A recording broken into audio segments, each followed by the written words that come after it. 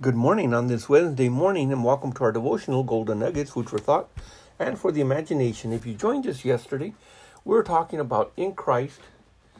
In Christ was life, and the life, in other words, the life that was in Christ, that was the life, that was the light of men. When Christ comes into the life of an individual, since the veil of darkness is pulled away, we begin to see things that we couldn't see before. We see truth. We are quickened and made alive to know God individually and personally. That part of us was dead. We cannot know God with our mind. We can only know Him by and through our spirit. Since our spirit was dead to God, separated because of sin, we are quickened, we're made alive, even though we were in our sins and trespasses, we're made alive unto God, and we are conscious. We are aware. There is an intuition in us that all of a sudden recognizes God. How is this possible and not possible before? It's that quickening power of the Holy Spirit that makes our spirit alive unto God, is no longer separated. Now, all of a sudden, the presence of God can be recognized by an individual that has come to Christ, and they don't understand it with the mind, definitely not with the flesh. They may feel something with the flesh, but the mind is like, okay, I don't get this, because the mind has to be renewed and it has to be retrained again. So many years of walking in darkness, so many years of walking according to the prince of the power of this age, so many years of walking according to the course of this world, that it has to be renewed, it has to be transformed, and it has to be engrafted by the Word of God, according to James 1:17 onward, so that it is transformed and changed. It doesn't happen overnight. It takes a lifetime of renewing it. But that's not just all. That light that is produced also brings us and gives us a deeper understanding of things that were also hidden, that we could not have brought forward in any way, shape, fashion, or form. And all of a sudden, the light of God Himself, that light, because of that life of Christ in us, opens doors. We begin to comprehend and see and know things, and we're able to find and see solutions to things that we couldn't see before. So it's important for us to understand that that life that was in Christ is the life that now is in us, and it gives us light. And as we walk in that light, in that life that is in us, then we continue to have fellowship with God the Father. Our relationship grows with Him. Our relationship with Christ grows. Our relationship with the Holy Spirit. Our awareness of God's presence in a circumstance or situation is more easily seen and known than had previously had been understood. So when Jesus was saying to us that He is the way and that He is the life, no man cometh unto the Father but by Him, that was a statement of fact. Because He is the life and He does make us alive, that is the only way. But there is no other way to the Father. Remember, the life that flowed in Jesus's physical, natural body, and the life that flowed in Him in His ministry was the life of the Father. And it was the life of His being, the very soul of Jesus, that He was going to lay down for us and for our sins. So the record that God has established is that he that has the Son has life. He that does not have the Son does not have life. In the book of 1 Corinthians, chapter 15, verse 45, it says, "And so it is written, the first Adam was made a living soul." And we use the word made a living soul because of the clay that was used and the breath of God breathe into that inanimate object, and all of a sudden it had blood flowing through it. It had breath in its lungs. It had a knowledge of knowing. It had a will. It had emotions. And it also had the spirit, the breath of life that God had put into man. So the individual that was now alive, the Bible calls a living soul. He was a living nephesh, a living soul. So when we continue reading, the scripture says that the last Adam, talking about Christ, because there will be no more Adams after that, he is the last Adam. It says he was made a quickening spirit. He was made a quickening spirit because everything that he dealt with, everything that he touched, everything that he came into contact, he brought life into the circumstance or the situation or even the words that were spoken. So by that, we can see that Jesus himself in John chapter 6, verse 63, when he was talking to the individuals about, he that is going to follow me must drink my blood and eat my flesh. And of course, he was talking about the Spirit of God, talking about the Word of God. And it says, it is the Spirit that quickeneth. The flesh profits nothing. The words that I speak unto you, they are spirit and they are life. Why? Because he was a quickening spirit. Everything. But once he was raised from the dead, he no longer was a body that had blood in it, but was a quickened body, a quickened spirit. His physical body that he had now had been transformed, had been glorified. And we see in the book of John, chapter 5, verse 21, for as the Father raises up the dead and quickens them, so even so the Son quickens whom he wills. So notice that both the Father and the Son have the capacity to quicken. And the word quicken that is used there, the Greek word that is used there, it comes from the word zoe, but it simply means to vitalize, literally or figuratively, to make alive, to give life.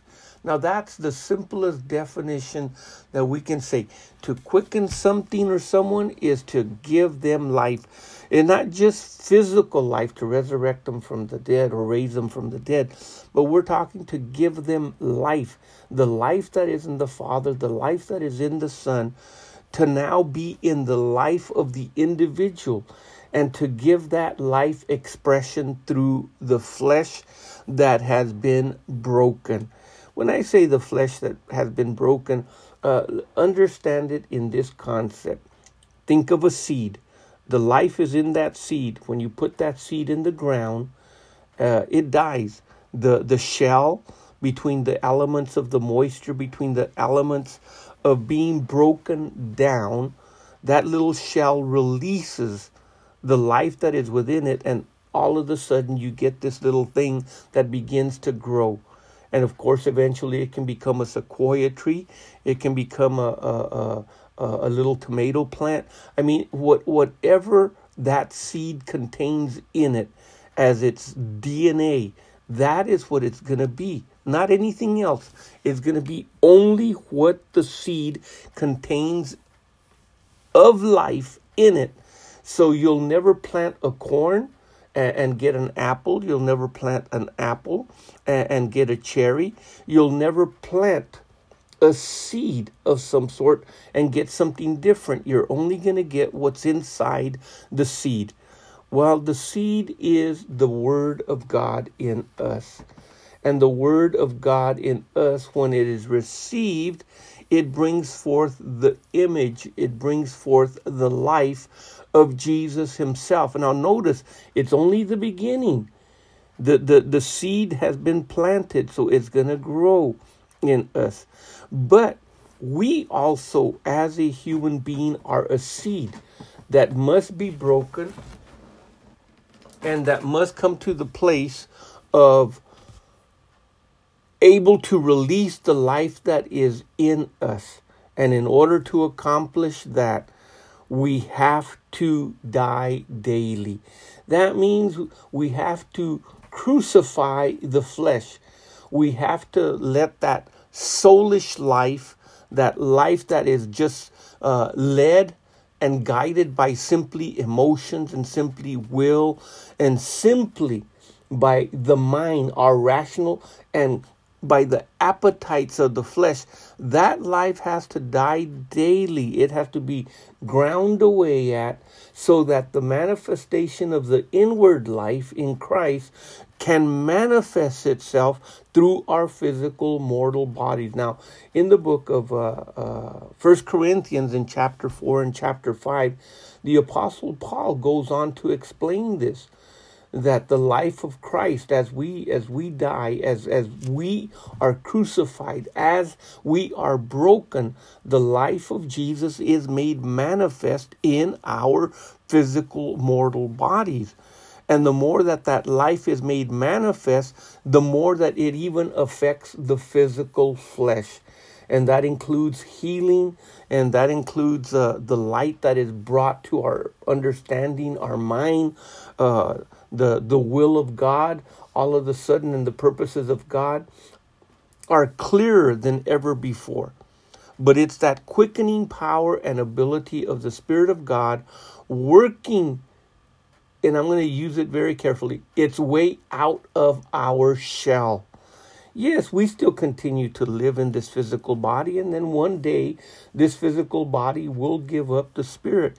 But in this physical living body, God wants to use us as an instrument to release the life of His Son that is in us by the Spirit of the living God. And it is so important to understand the minimizing of the Spirit of God in our lives, meaning that we go back to that soulish way of life. A Christian has got to understand fully and completely that it is only by the Spirit of God, that what is done by the Spirit of God, not by the flesh, but by the Spirit of God, is what's going to be eternal and everlasting. So even our words that are spoken can be considered words that are going to be spirit and they're going to be life if they are released through us in our brokenness. Now, Jesus talked about a man taking up his cross daily and following Him. Jesus talked about a man losing his life. Jesus talked about an individual's life being hid in God completely, but only being able to be released in and through the Spirit of God in his or her life. And that is a like cork in the bottle when we don't walk in the Spirit, when we don't live in the Spirit, when we don't allow the Spirit of God to release that life that is in us. Then we have limited the very purposes of God for us and the purposes for which Christ came, to make us in His image, to develop us, the Spirit of God, to make us in His image, so that we can bear the full image of the quickened spiritual body.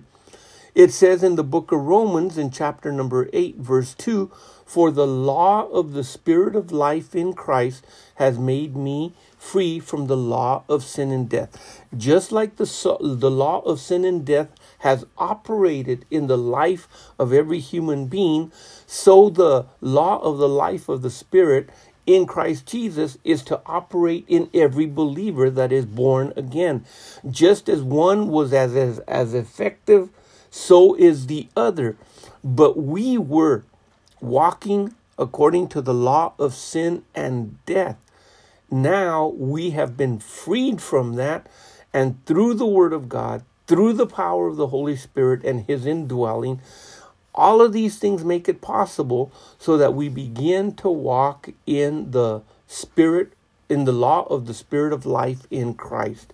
And as we do that, then we begin to finally soar above sin, above all that is decay, and the law of the Spirit begins to quicken all those areas of our life that were dying or that were dead, and all of a sudden begin to transform us. It could be anything, our financial life, it could be our marriage, it could be our home, it could be our job, it could be our physical body, but it begins to transform us little by little as we allow that life to be released and we die to the old soulish life. Then God accomplishes something great in us. Well, I see our time has come to an end. Join us tomorrow as we continue this line of thinking. But until then, remember, Jesus is coming for the purpose of glorifying these bodies, a quickened body, not only spirit, but a quickened body also, a transformed soul, so that we can ever be with the Lord. So keep looking up. The Lord richly bless you. In Jesus' name, amen.